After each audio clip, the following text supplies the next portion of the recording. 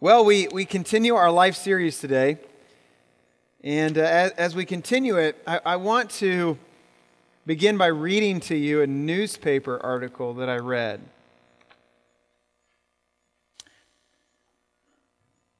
And it begins like this. Chippy the parakeet never saw it coming. 1 second he was peacefully perched in his cage. The next he was sucked in, washed up, and blown over. The problem began when Chippy's owner decided to clean Chippy's cage with a vacuum cleaner. She removed the attachment from the end of the hose and stuck it in the cage. The phone rang. So she turned to pick it up. She barely said hello and then swap. Chippy got sucked in. The bird owner gasped, put down the phone, turned off the vacuum, and opened the bag, and there was Chippy. Still alive, but stunned. Boy, you're laughing at this. Somebody didn't think this was funny. Since the bird was covered with dust and soot, she grabbed him and raced to the bathroom, turned on the faucet, and held Chippy under the running water.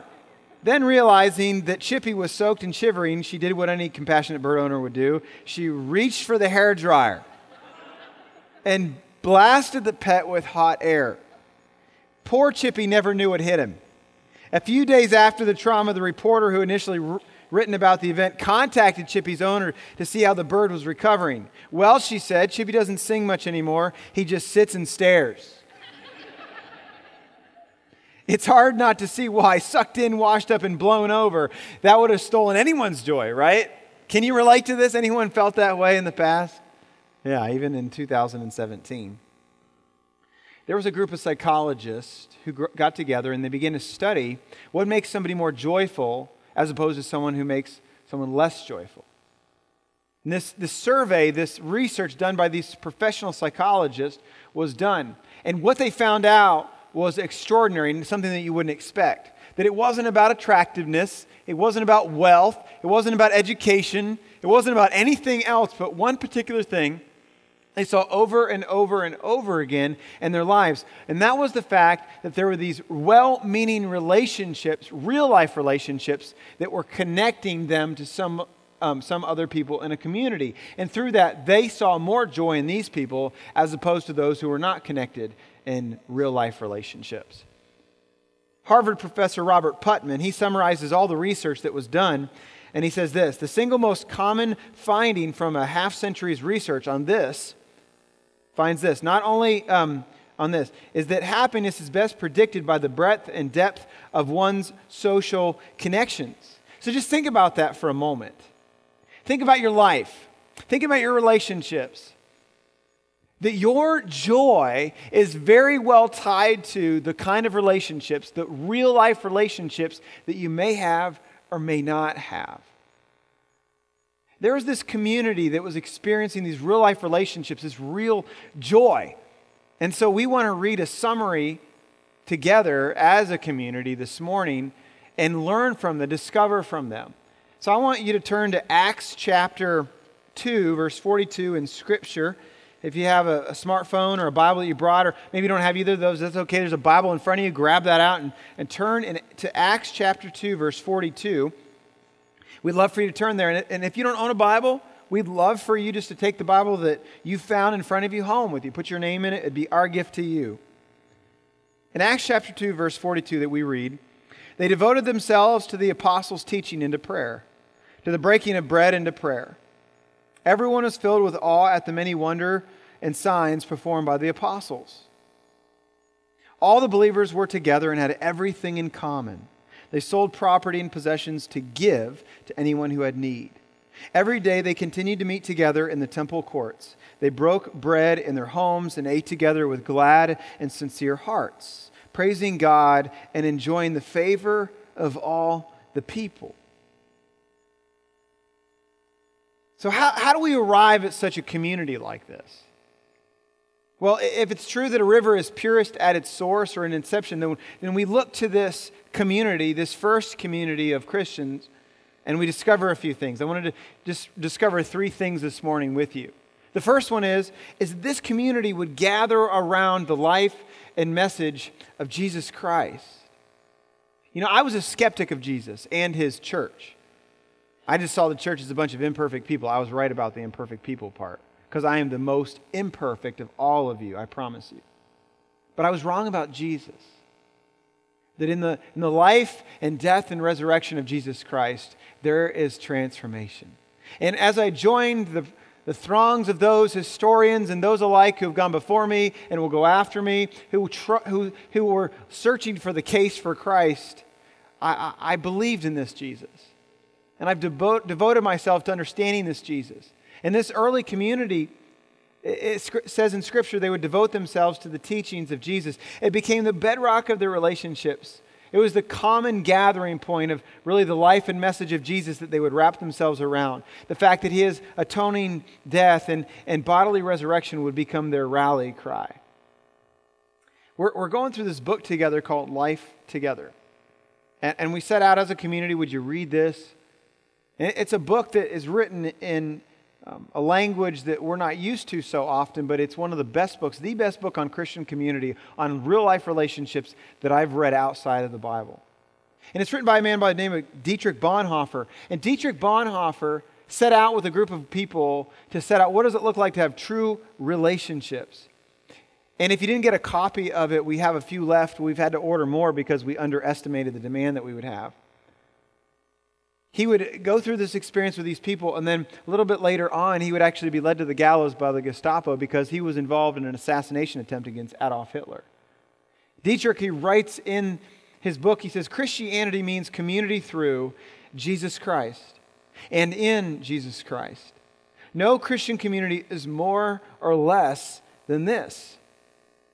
See, and as they gathered around Jesus and what he did for them, their hearts were passionate and emblazed for their neighborhood and the nations alike.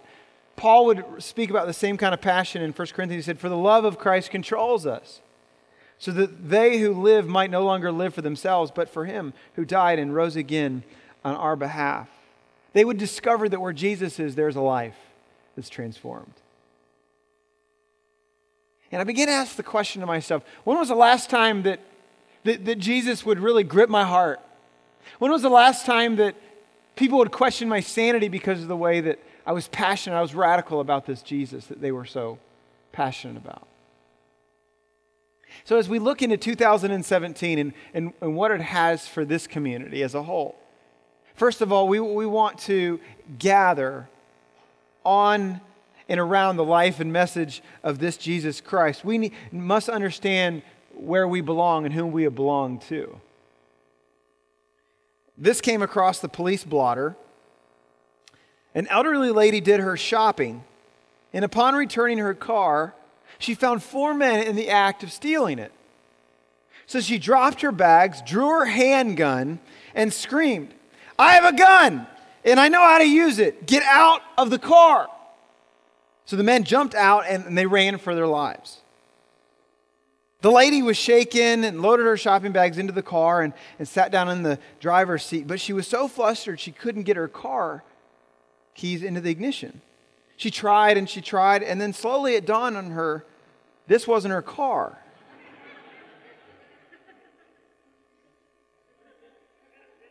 So she jumps out of the car, she grabs her bags, and a few minutes later, after searching, she finds her car parked 5 rows down in the aisle.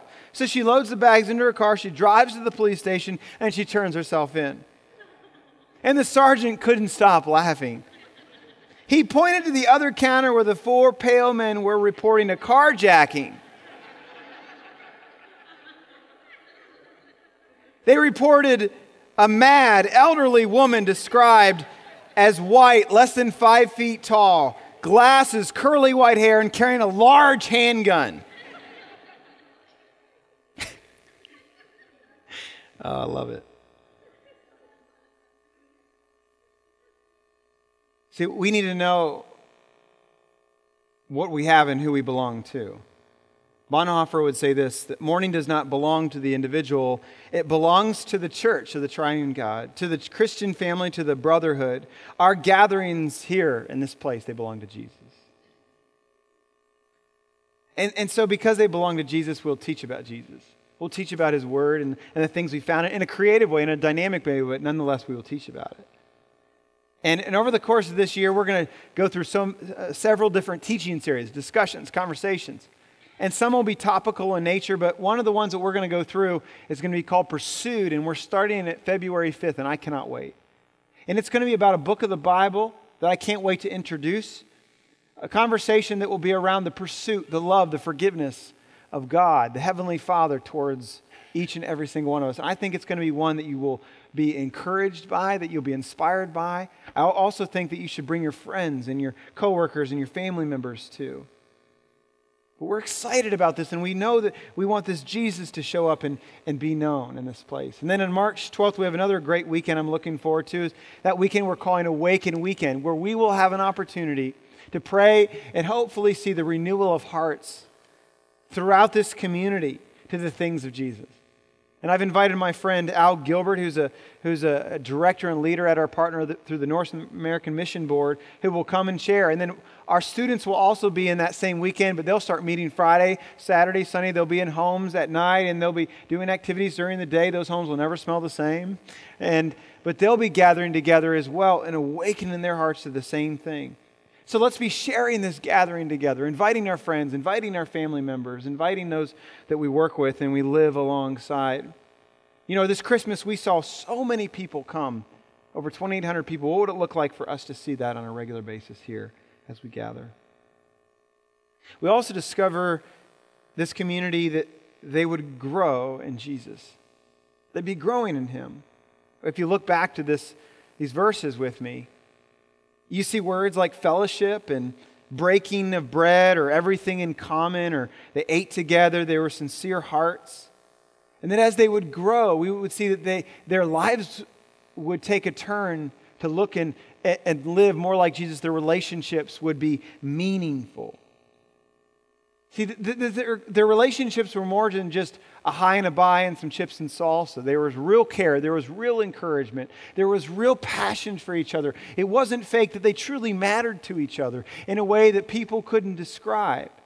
And they knew that it was more than just a once-a-week gathering. It was a fellowship, as they would be called. This word means koinonia in the Greek. Its meaning is that they would do life all together, one another, meeting together, sharing one another's life with each other.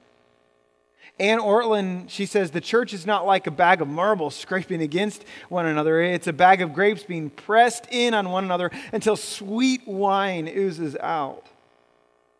They were committed to growing in this community. And there's all kinds of communities that we can be committed to, right? We can sports communities, and we can be committed to restaurant communities and online communities and neighborhood communities and cookouts and all kinds of different things. Sports community. But the greatest community, the one that should be the deepest, the one that should be the most clearest, is the community that we see here. And as we grow in Jesus, we see more and more like that. A heavy snowstorm would hit this one particular area. And as this snowstorm would hit this area, the weight of the snowfall would take these young pine trees and affect them. And this group of young pine trees were all together, and the weight of the snow would weigh down their branches to an extent that it would push their branches together, intertwined to an extent. They would become more one than ever before. But then there were these young pines that were by themselves. And these pines would be weighted down by this huge amount of snowfall.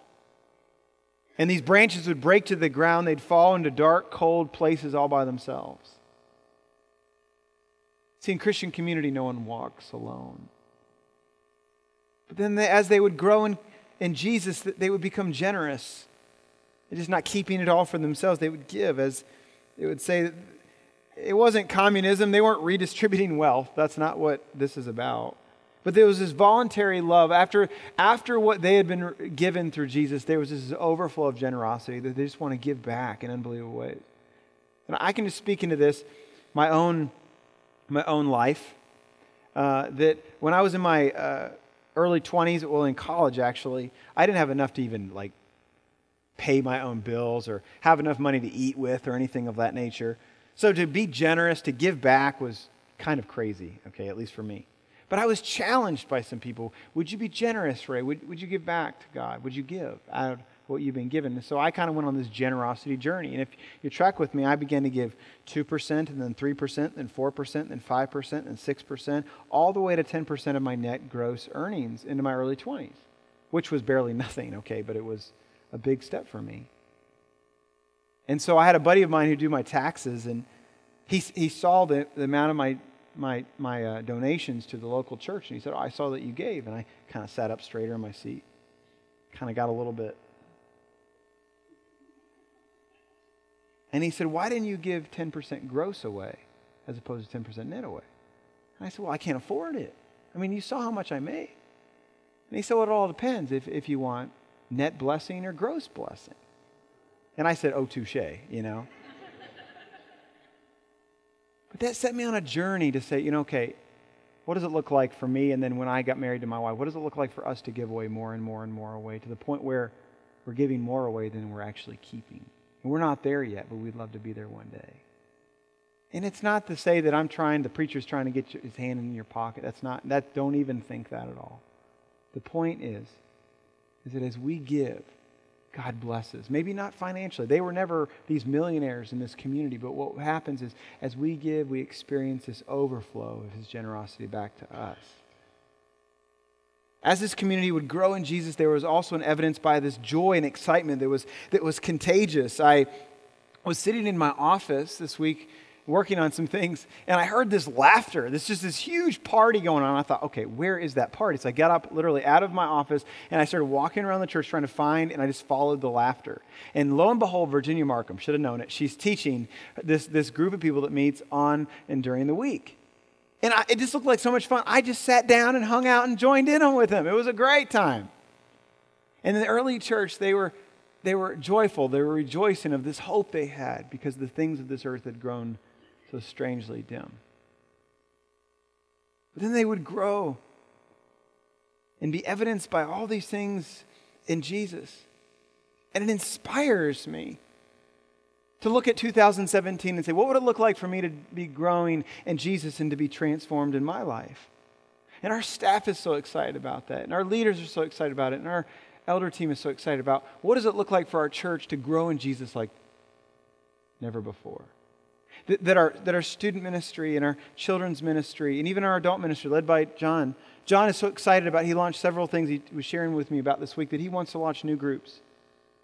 New communities of people that are going to meet here on this campus on Sunday mornings and are going to meet off campus throughout the week.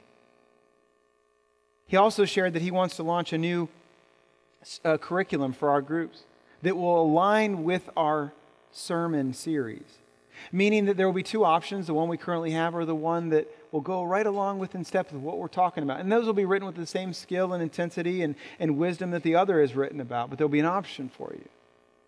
And then John shared about how we want to launch what we call the growth track, which really is just an opportunity for us to see growth and transformation in everyone's life as they learn to grow in Jesus Christ. And so what the growth track looks like is we want to see you connect into community and then to grow and then finally to lead in ministry. And there's an opportunity for every single person to take a next step. And I just want to share real quickly with you that maybe you're not connected, and that first step might look like just shoulder tapping one of us, me perhaps up in the family room, just getting to know us. And then maybe that next step is we point you to Discovering Graceland, and from Discovering Graceland, we point you into getting to a group and connecting through service. Getting into a group would look like looking at Alpha, which is a group that just teaches on the fundamentals of the faith. I think it's one of the best things we have. Or it looks like joining one of the existing groups or one of the ones that are launching soon. But those groups are a little larger, and that's there for a reason, because everybody loves a party. But even in a more in small environment, there are these D groups that we're going to launch within the groups, circles within circles, if you will, that will accelerate spiritual transformation. That will 3 to 5 same gender type of environment where we'll walk in step with one another. Currently, I'm leading a D group, and I'm loving it. My group is meeting soon. If you're interested in one of these D groups, February the 5th, I think it's Super Bowl Sunday, for lunch, we'll feed you right before the game. You'll have plenty of time to get back. We'd love to ask and have any questions that you may have. And then finally, to lead in ministry, to take people and say, how can we develop you into a leader of leaders where you can really begin to serve and lead in new and exciting ways? This really, really excites me. But then we also discovered this Christian community would go unleashing compassion and sharing Jesus with those around them. Jesus would speak to his first team, that team that I spoke about last week, about the first Christian community, his team. He would say, I want you to go out and I want you to be my witnesses. And that team would understand and they would run that play through the power of God. And we see John and Peter, they run that play in Acts chapter 3. One day, Peter and John were going up to the temple at the time of prayer at 3 in the afternoon. Now, a man who was lame from birth was being carried to the temple gate called Beautiful, where he was put every day to beg from those going to the temple courts. When he saw Peter and John about to enter, he asked them for money. Peter looked straight at him, and as did John. Then Peter said, "Look at us." So the man gave them his attention, expecting to get something from them. Then Peter said, "Silver and gold I do not have, but what I do have I give you. In the name of Jesus Christ of Nazareth, walk." Taking him by the right hand, he helped him up, and instantly the man's feet and ankles became strong. He jumped to his feet and began to walk. Then he went with them into the temple courts, walking and jumping and praising God. And when all the people saw him walking and praising God, they recognized him as the same man who used to sit begging at the temple gate called Beautiful, and they were filled with wonder and amazement at what had happened to him. And you see, Peter and John, first of all, why are they there for this traditional Jewish prayer? They weren't a part of this Jewish tradition any longer. They weren't bound by these certain liturgical events that man had prescribed, but they were there. Why? Because Jesus had given them a heart to go. They could have just sat in their 12 people that they were involved in and been totally comfortable and total happy. But you know what they did? They got outside, stepped out of their own community, and got to know other people. They unleashed compassion and shared Jesus with others. And they listened to the man, discovering what it was truly like to drill down into what his real needs were. And his real needs was that he couldn't walk. And I read this and how they listened to him, and I just wonder, do I listen to people? Do I truly understand people and their needs, their greatest needs in their life? It convicts me. And then Peter, he prays for the man. The other day, a friend of mine was telling me about a really funny conversation they had with their child in the backseat of their car. She's driving down the road, and their child in the back says, "Does God answer prayer?" And the parent said, "Well, yes, of course God answers prayer."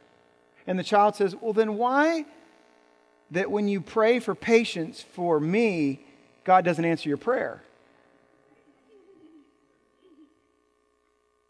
The parent thought for a second and said, "Well, don't you think that when you disobey, that it's frustrating and it's hard to parent you?" Child not wanting to talk anymore just said, "Let's just listen to the radio." But Peter, he would pray, "In the name of Jesus Christ of Nazareth, walk." And the man would get up. Because where there's Jesus, there's a need that's met. Where there is Jesus, there is a need that is met. Whether it's cancer being healed, or whether it's someone who can't have children to have children, or whether it's as simple as somebody who is in need financially and a group of Christian community come around them and loving on them and pouring into them and eventually seeing that couple get back on their feet or that person get back on their feet, or whether it's some kind of an addiction, where there is Jesus, there is a need that is met. And then Peter and John, they're not just concerned about the physical needs, but also the relational needs of this person and God. And this person would then thank God, would give glory back to God. And I think it's really a conclusion to what Jesus said, "Let your light shine before men, that they may see your good deeds and praise your Father in heaven." One author pointed out that it's like a two-pronged command, like a nutcracker that is essential. On one side, you have the good deed. On the other side, you have the light of the good deed and pointing back to God. Perhaps you leave here today and you have lunch, and then you go to Meijer or Aldi or wherever you shop, Kroger, okay? And you're standing in line, and you're not in the self-help section that never works, but you're in the actual line with an old, teller, okay? Even though there's only one of them in the whole, okay, I'll just move on, okay? So you're standing in line, and you have all your things on the conveyor belt, and the person in front of you has all these things, but they realize they don't have enough money to pay for it, and so they start taking things off, and you feel prompted, I'm going to pay for their groceries. And so you pay for their groceries, and they walk away, and you think to yourself, well, I did my good deed for the day. God was glorified. But then they walk away, and they think, well, that was the nicest person that I've ever known. But instead of that, might you say, I've been blessed, and I want to be a blessing to you because Jesus loves you so very much. And they walk away giving glory to God. They walk away not thinking about you, but thinking about Jesus. And Peter actually, he shares and does the same thing.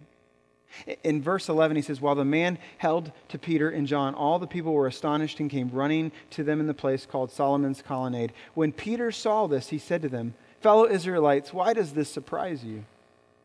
And then skipping down to verse 16, by faith in the name of Jesus, this man whom you see and know was made strong. It's Jesus' name and the faith that comes through him that has completely healed him, as you can all see. And see, this is the purpose of the church. The purpose of the church isn't sports ministry or benevolence or even social justice. The purpose of the church is to be his witnesses, to share the heart of the Heavenly Father. Jesus would say in Luke 15, suppose one of you has 100 sheep and loses one of them. Doesn't he leave the 99 in the open country and go after the lost sheep until he finds it? See, this is the heart of the Heavenly Father for those that don't know. Jesus also shared about the story of a man who owed a great amount of money, actually 10,000 talents. And that amount of money is like $1 billion or $1 trillion. We can't even factor how many zeros that is.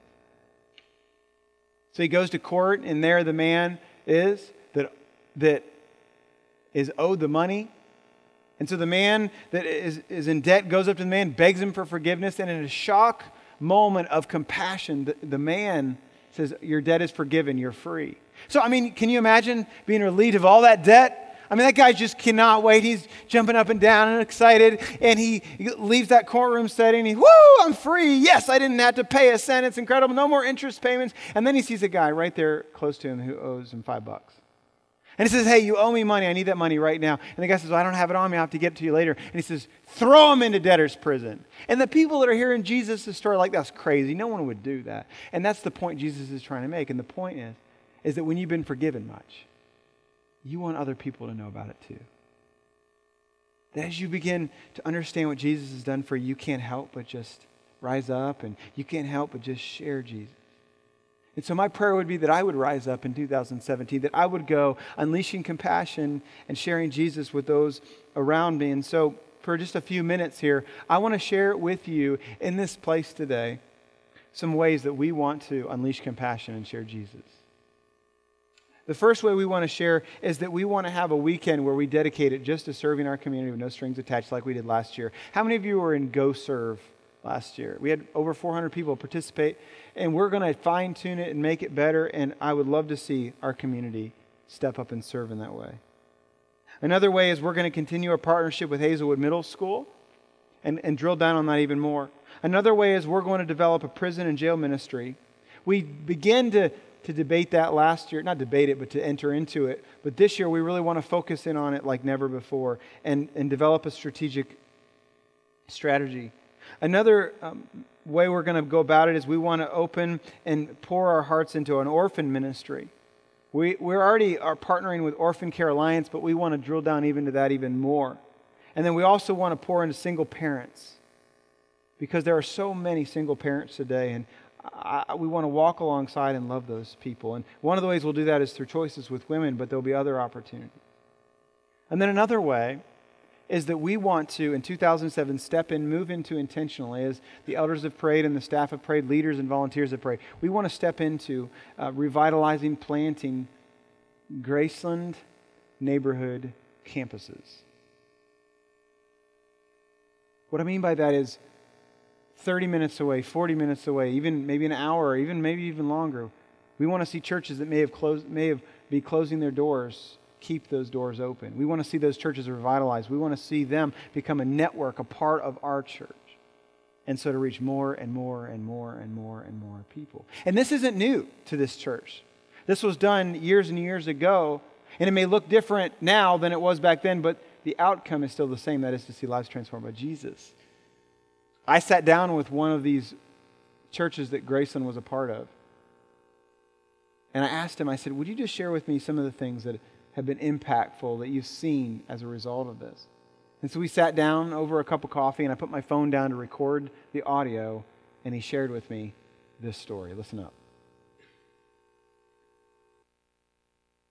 So one day I was at church, and this guy from the neighborhood comes in, and he was at that time about 65 years old. He was retired. He was a retired, successful insurance man. And he comes to the church on his own, and he's all shaken and upset because his wife of 41 years had decided to move out. And she was moving out because she had finally had enough of the affairs that he had been having throughout their 40 years. And for whatever reason, at age 64, she had had enough.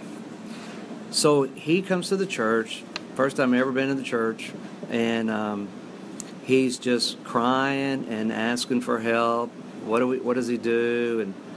And so myself and another guy named Kerry McDaniel, who grew up, I met at Graceland back in the early 80s. Kerry and I, and we just talked to him and said, well, Richard, first of all, you're in need of a Savior yourself. You need to recognize you're in need of a gospel change, a Christ-like transformation. And he was talking about, well, I'm Catholic. So we talked for probably 2 hours that night. And he didn't receive Christ or anything, but he came back to church, about 3-4 days later. And then he came back the following Sunday. And in between, I had talked to him 2 or 3 times. And then on that third Sunday, he gives his life to the Lord. And he's just weeping big time. I mean, right in front of everybody. But he just sat there truly repentant. And the rest of the story that he would go on to share with me, this man would seek restoration with his wife, but the years of affairs, she just couldn't go any further. So they would move forward with a divorce. And then as time would go on, he would get more and more passionate about Jesus, and they began a friendship. And eventually that friendship led to them dating again. And as they began to date again, they realized that he would have terminal cancer. And as he would discover terminal cancer just a few months later, they would get married. And 4 days after they would get married, he would pass away. What a story. And how his family now is still following Jesus even after that. See, this is a life that is transformed. This is a family that's transformed. And this is what I would love to see all over the region. This is what Jesus would love to see all over the region. And that's why we want to, and are so passionate about what this might look like in our future. And there'll be more information that we'll share, but this is where we want and feel like the Lord is leading. And then to see the next generation impacted, we want to see through our Grow Track development that the next generation poured into. And then I told you about that student weekend. And then through our children's ministry, we want to see daytime vacation Bible school for the first time in a long time. We expect a lot more children to participate. And we want to have these events like Coffee and Play for young families and children during the week, and after school programs that will impact our local elementaries right around our area, utilizing our church facilities that are such a great asset to us. And then throughout the nations, not only in this nation, around the world, we want to see churches planted. In Pittsburgh, Pennsylvania, we're going to team up with one other church in particular, and we're going to go after planting just a church that is passionate about their community in Pittsburgh, Pennsylvania. And what does it look like? Well, it looks like maybe us going and taking a few trips for those of you who want to be involved in it, and praying, and then loving on the lead guy and his family that would want to plant that church and bringing them here. And then discovering new partnerships that are international as we continue to support our existing partnerships and our local missions. And see, what it all boils down to is a simple life that matters to God. See, you matter to God, and others matter to God so very much. And these are people. People with real problems, people that are imperfect, people that need Jesus. There's a guy I want to share about. His name is Rodney Arms. And Rodney, I think, is here today. And Rodney came because he was stuck in alcohol addiction and he couldn't get out of it. He was spiraling out of control. And so on a last whim, his girlfriend says, hey, let's go to Graceland Church. And he comes and he sits in one of our gatherings and he comes down and he asks for prayer from me. And so we begin to talk about it. And that conversation leads to another conversation. And that conversation, he would say yes to Jesus. And Jesus would begin to give him the strength to take the next steps to see that alcohol addiction broken in his life. And he would get on a plane that next day or Tuesday, I think, and he would head south. And he would go through rehab, and he would get back from rehab a totally transformed person, broken of all of his addiction that he couldn't get out on his own. And now he is married today, his wife, that I tell him that is way more beautiful than he would ever deserve. And they're not perfect, but there's a life that Jesus has transformed. And so as we seek to unleash compassion and share Jesus, this would be our heart. And as we look at this community in Acts, it ends in verse 47. The conclusion says, and the Lord added to their number daily those who were being saved. That would be our heart. So as we look at sharing Jesus, I went to our elder team, and then I went to our staff team, and then all of our leaders and all of our volunteers, and I said, what would it look like for you? How many people would you say that you would like to share Jesus with in 2017? And together, those people said they wanted to share Jesus with 5,971 people. I love that. But I want to have an opportunity right here in this place now to give you that same opportunity. There's a little piece of paper that you may have sat on. It's square. And on that is a commitment open area.